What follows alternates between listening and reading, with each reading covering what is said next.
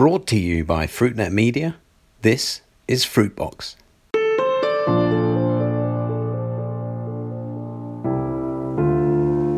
Hello, and welcome to Fruitbox, FruitNet's series of conversations about the fresh fruit and vegetable business with me, Chris White. Every week I talk down the line with people from across the world of fresh produce about some of the biggest issues they face today. I want these conversations to give you the best insight into how to do better business in fresh fruits and vegetables. Now, much of the focus of the business at the moment is on costs and how best to manage these rising cost pressures in your own business. So who better to talk to than to someone for whom high costs are a fact of life? And that takes us to the other side of the world, to the wonderful country of Australia, which must rank as one of the most expensive places in the world to do business in fresh fruits and vegetables. Well, let's find out more. I'm delighted to be joined down the line from Sydney in Australia by Matt Palisi, the Managing Director of Red Rich Fruits. Matt, welcome to Fruitbox. Chris, thank you, mate. I'm very excited to talk all things fruit and vegetables with you. Big fan of the podcast and, mate, love the work that you're sharing with the rest of the world, mate. Oh, thank you. That's kind of you. Now, you're speaking to me this morning from Sydney. You've been hard at work at the market this morning since well before the crack of dawn. I'd like to come to these issues of costs in a moment, but first, tell our Fruitbox listeners something about Red Rich Fruits. What is it you do? So look, Red Rich Fruits, we're a third generation vertically integrated farming business. So started by the Napoleon family in 1948 in Victoria and Australia, growing apples and pears. And that has, developed into a huge sort of grower packer shipper, which now grows apples, pears, citrus, mangoes, and stone fruit with over 3,500 acres under production. We market for 90 growers across Australia. And, as most farmers know that listen to this podcast, most of the hard work gets done before the sun rises, mate. So at the markets, we're okay. Now, you mentioned you're based in Victoria, but you're farming right across Australia, are you? In all the regions of Australia, or mostly on the eastern side of Australia where you are today? So our farms range from the Yarra Valley in Victoria. We've got our market stand and distribution centre in New South Wales, citrus farms in Queensland, and our mango properties are through the Northern Territory. So we're pretty much covering most of the country. Yeah, which is let's not forget several thousand miles from one part of Australia to another. Now, I mentioned in my intro about your high costs in Australia. I mean, that's true, isn't it? Land, water, power, labour, packaging, fertilizer, simply everything in Australia is expensive. Am I right? Yeah, so absolutely. So freight, packaging and fertilizers are comparable to around the world. Obviously, there's a little bit of shipping costs to get them here, but our labor is off the charts here. And, it was expensive before COVID and the pandemic, and now it's just, between the shortages and the cost and availability of labor, it's tough. But yeah, Australia's a tough place to do business in fresh produce. And your cost of labor then, which you've said is so significant, must be one of the biggest factors to have an impact on your profitability. Now, Australia pretty much has full employment. So how do you mitigate these labor costs? We talked about automation in our last podcast. Is this then the solution for you too, that you need to automate everything? Yeah, so short-term labour is the biggest challenge to our business and most produce businesses around the world. We've transitioned because of the lack of, tourist or backpacker transit workers. We've transitioned to Pacific Islander programs or overseas worker programs. So 80% of our workforce is international now, which we house, move around, and then they do a 3 to 6 month period, which has been great for our business. We've implemented a whole bunch of tech to try and measure these costs. So everything gets measured daily back to the block, and then the yield is measured. So we're doing everything we can to increase yield to try and offset some of these costs. But, I agree, and you've talked about it a bit on the podcast. Automation in the next 5 to 10 years is going to accelerate. So whether that's driverless tractors, drones, robotics, increased tech across the orchard for water management, I think as that capital cost comes down, you'll see a real entry into the market for most farming businesses because, as you're aware, it's hard to make that transition because of that capital cost. So as that gets better, we're going to see it. And look, it'll be the only solution if labour costs continue to rise.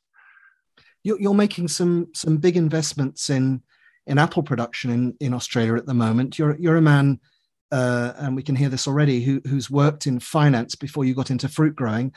What makes the market in Australia so interesting for you? Well, I was a CPA accountant in a previous life, and that was supposed to be our little secret, Chris. But no, look, our business continues to expand. So we're the commercialisation agent for the Cosmic Crisp apple in Australia. So we're currently, through the process on our own farms and growers' farms planting 560,000 trees. But look, fresh produce, as we're all aware, it's the most exciting, challenging and rewarding industry in the world. So it's got some of the best people. Every day is a challenge, and it keeps you getting out of bed ready for action. Like no 2 days are the same. No 2 seasons are the same. So why wouldn't you love it? But I can see the kind of, as it were, the personal, the rewards that you get from a job that really is exciting and rewarding from that point of view, but rewarding in terms of the dollars and cents that it pays you. There are other more rewarding industries, surely. That may be true, but in terms of fresh produce, it's recently been more challenging. The returns have been okay. In farming, considering the returns on revenue, I think into the future we're going to see a lot of opportunities. Like people get bogged down in that. The margins are getting squeezed. Yeah, that's correct. But I think outside of this, I think the next 5 years there's going to be heaps of opportunities. And if you believe, most of the rhetoric around the food shortage, we're going to see some opportunities where I honestly believe this will become a higher margin industry as the world runs out of food. Like. I think it's a war of attrition. It's an infinite game, So if you're playing the longer game, there's going to be opportunities there for us. Now, I think it needs to be said, of course, that the market in Australia isn't as open as other parts of the world, and I wonder if this colours your view of the future. So, and Australia as a country is also pretty remote, so that means the levels of competition that you face perhaps aren't half as fierce as in other parts of the world. You've got it much easier than many, haven't you? Well, I'm not sure I agree, but yeah, no. So Australia is closed for imports primarily. So I would have said the ledger's pretty even with our cost of doing business, our remote nature from the rest of the world. I would have said it's even. But look, we'd love for Australia to be a little bit more open for exports as well.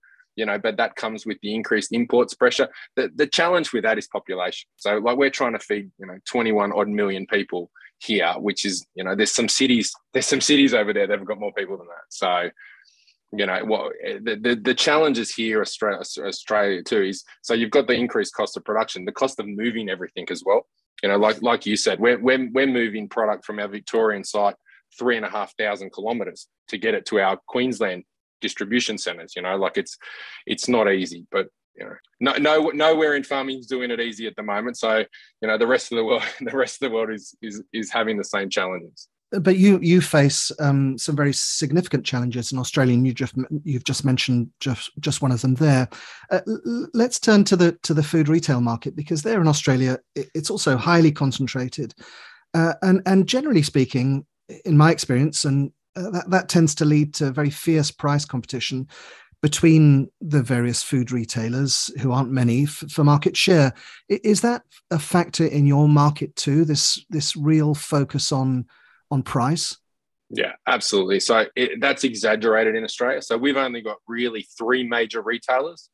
So, here, so the price promotion equation, the value equation, the constant insatiable drive for market share between those retailers is like you said, fierce. So, you really have to focus on knowing what you've got before you've got it, because oversupply here can be disastrous in terms of deflated prices. So you really have to manage that market and your supply chain well, or, you can see 10, 15, 20% deflation year on year pretty easy. And those retailers, that's the Coles Group, Woolworths, and now we've seen the arrival of Aldi in a big way into the Australian market. Is that right?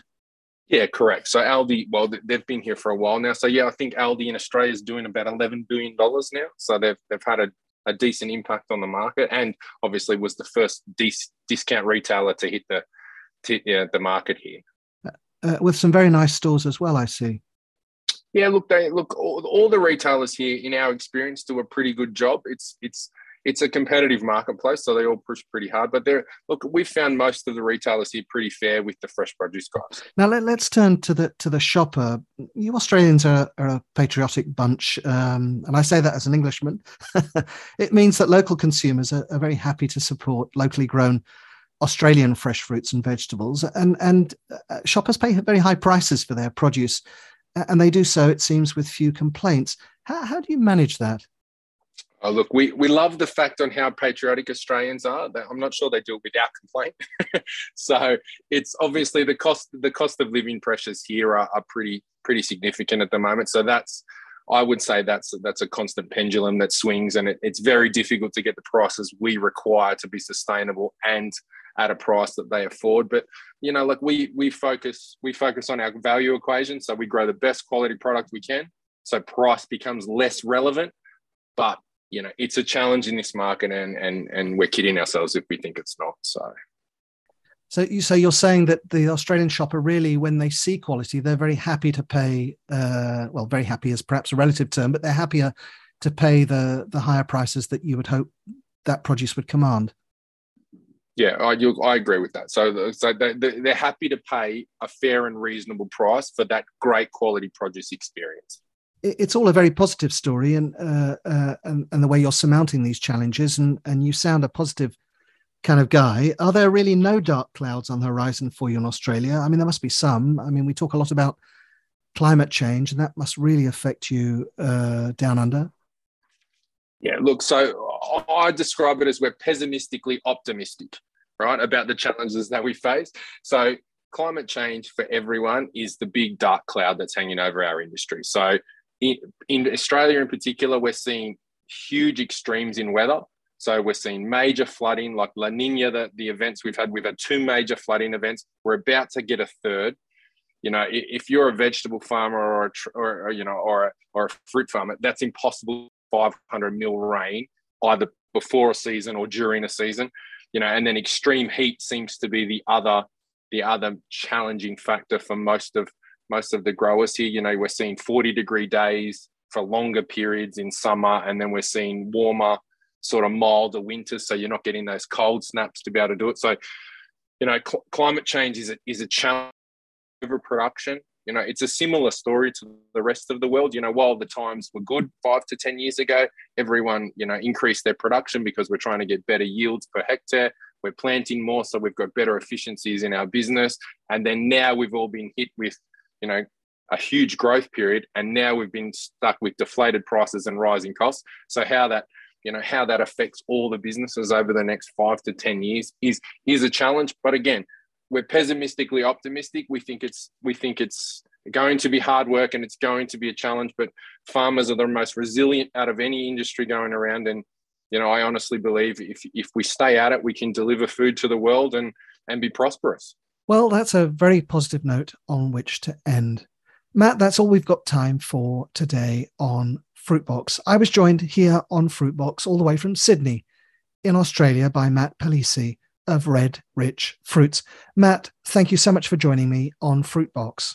No, Chris, thank you. And keep it up, mate, because like I said, education's the key to success. And like I said, I listen to every episode and I love getting access and hearing to what other people around the world are doing, mate. So no, we appreciate it. Well, thank you. And thank you so much for sharing your views today with us and with our listeners. You can find today's conversation with Matt and the many others I'm having here on Fruitbox on our website, fruitnet.com. I share every episode of Fruitbox on my profile on LinkedIn, so connect with me there too. Post comments on what you hear, and please reshare my post with your followers. And don't forget to let me know what issues you want to hear discussed here on Fruitbox. Stay tuned and continue to make Fruitbox your regular weekly listen. That was Fruitbox, and this is Chris White. Thank you for listening. Goodbye. To sponsor a future episode, please email advertising@fruitnet.com. You can follow us on Twitter @FruitNetLive. And don't forget you can keep up to date with all the latest fresh produce industry news at fruitnet.com.